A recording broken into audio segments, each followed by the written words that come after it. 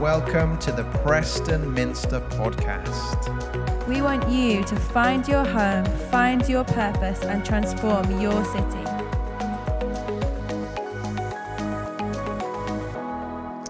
Let me welcome you, those of you who have joined us as we've been singing. It's great to have you with us. My name is Sam, and along with Hannah, we head up Preston Minster. And this is really, obviously, the high point of the year for us. It's, well, one of the high points, along with Easter, celebrating the good news, the birth of the Lord Jesus. And I just want to pause for perhaps 10 minutes just to reflect on that. Also to say, if you've got a little one, that is awesome. Like, we've got 5, and they're a lot of fun, but a lot of work. And there is a bit of space out the back, just in case you need it. But don't worry, like in terms of making noise, that's absolutely fine. Right, so this week, of course, the big news has been the vaccine, right? You all heard that. This is great news, isn't it? And I want to ask you a question, really. How did you feel when you heard about that news that the vaccine was coming? And then also, obviously, this week, the fact that people were actually receiving the vaccine. What was your response? How did you feel? I don't know about you, but I found myself feeling quite emotional watching the picture of the pictures of people being sort of vaccinated, knowing the heartache and the pain and the suffering and the death that this virus has caused. It's been huge, isn't it? So I found myself watching the videos just quite emotional with the fact that actually there was a light at the end of the tunnel. And just fascinating reading some of the quotes from people who were being vaccinated on that first day and all that it meant to them. There was, of course, Margaret Keenan, 90-year-old lady who was the first one to be vaccinated in the UK. And she said, after being vaccinated, "It hasn't sunk in yet. At the moment, I don't know how to feel. Just so strange and so wonderful, really. It's the best early birthday present I could wish for. It means I can finally look forward to spending time with my family and friends in the new year after being on my own for most of the year." There's a lot of us who resonate with that or know people who have been isolated this year. Somebody else who was vaccinated first, Aubrey Bass, what a name, 96-year-old from Buckinghamshire, said that 2020 had been the worst year of his life, particularly after his wife died in March. "It's been pretty miserable being on my own," he said. But he said he was terribly excited to receive a call asking if he wanted to be vaccinated. "Next year, I've got 2 great-grandchildren coming, so I'll be able to see them. That's going to be marvelous," he said. And finally, somebody else who was vaccinated on that first day, Dr. Hari Shulker, was one of the first of around 100 people to be vaccinated in Newcastle, along with his wife, Ranjan. And he said, "I don't take this for granted because hundreds of people have worked for this vaccine day and night to make sure we got the vaccines in good time so the lives of people can be saved." Amazing, isn't it? Such joy because of such darkness.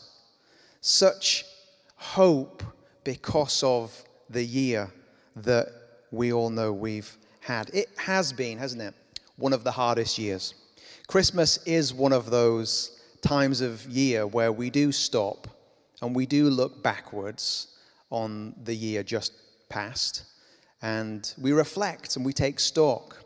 And you don't need me to say it, but what a year it has been. None of us could have foreseen what 2020 would have held at the beginning of the new year, when we were all super excited about 2020, not only a new year, new decade. You know, we were talking about 2020 vision. We were going to change the world, and then COVID struck. And it has for so many of us in this building and in our nation been such a difficult year because of not being able to see friends and family, not being able to enjoy the freedoms that we normally enjoy, not being able to work, and also the knock-on effect. Many people we know have journeyed through bereavement in this year, which has been a pretty tough year to have somebody pass away with all the restrictions around COVID and so on. It's been a hard year. So the news of the vaccine comes as a light, doesn't it, at the end of a dark tunnel.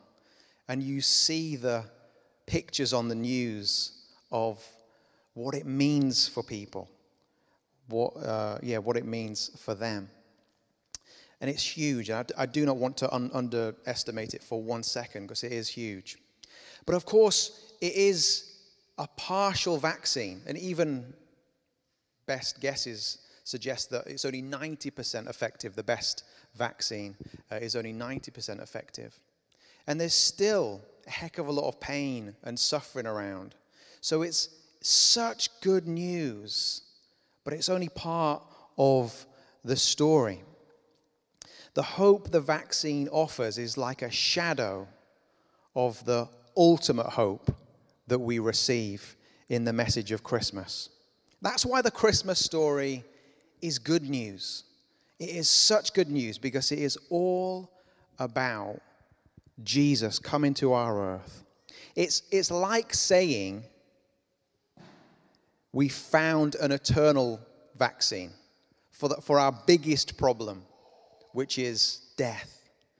And we get a glimmer when we hear of this vaccine for COVID, we get a glimpse of what it means at Christmas for Jesus to come into our world, to offer us that offer of eternal life, the defeat of our greatest enemy, death. That's why we go so crazy at Christmas, because it's the best news ever.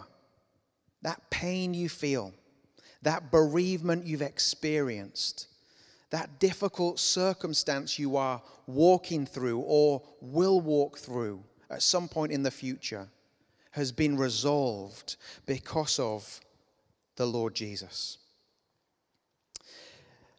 And this passages we've had read today, come after a long season of waiting. It felt like we waited forever, didn't it, for the vaccine? It felt like 400 years, but it was actually only 9 months. The Christmas story comes to us in the context of patience.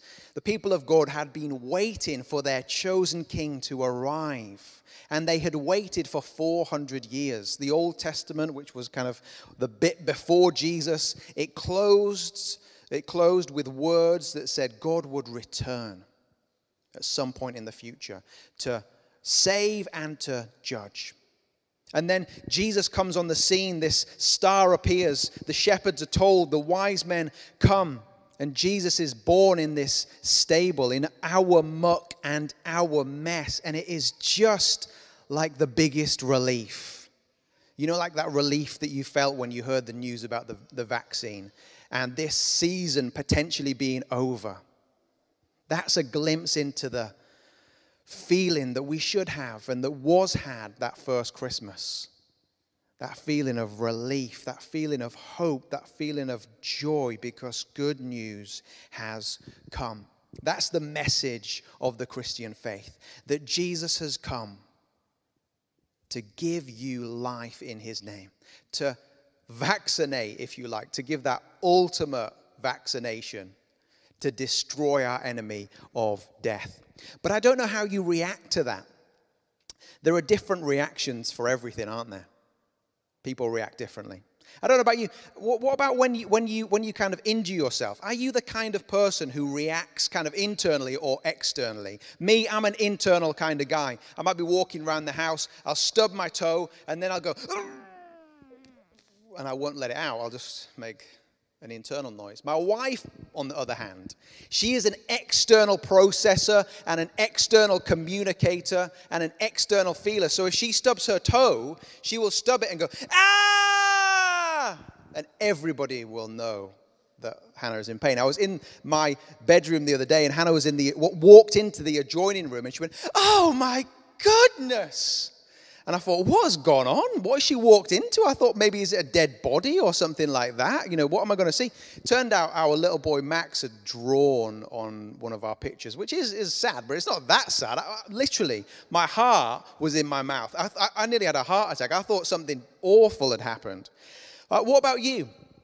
Are you the sort of person who reacts out loud or inside? What's your reaction to the Christmas story? So you're all being very polite right now, which is good because, it's kind of a talk and, but you're reacting internally. You're thinking, I don't agree with that. Load of nonsense. Maybe Christmas, nice to come to church at Christmas, nostalgic feelings, candlelight, that kind of stuff. But the Christmas story, it's a fairy tale, isn't it? Or you might be thinking, this is great. I love Jesus and it's great to mark his birth. Or you might be somewhere in the middle.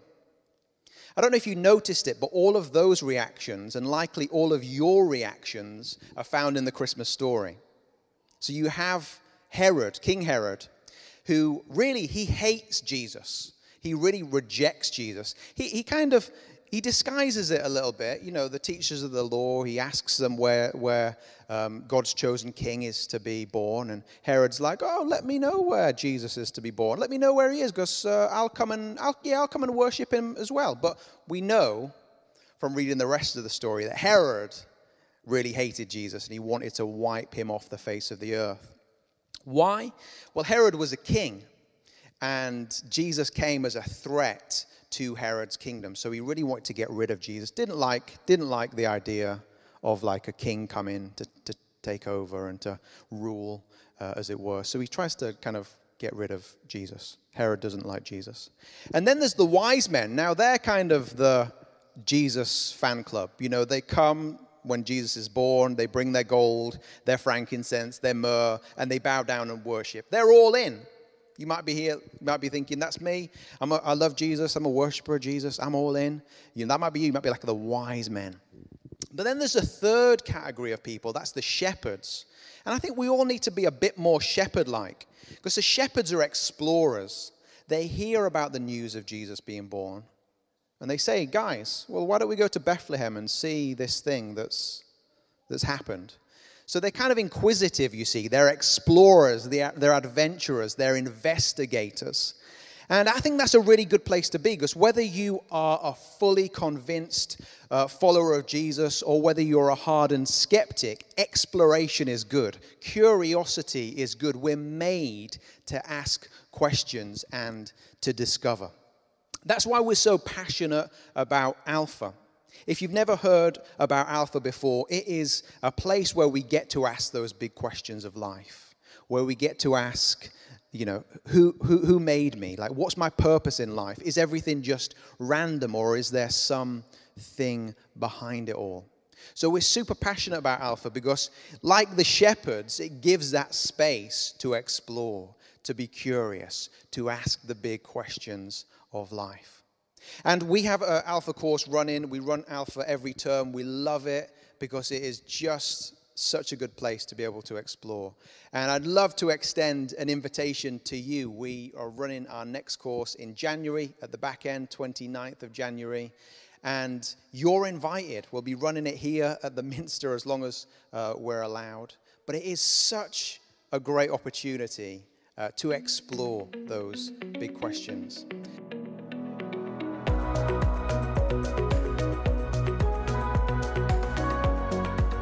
Thank you so much for listening to the Preston Minster podcast. We'll see you again soon.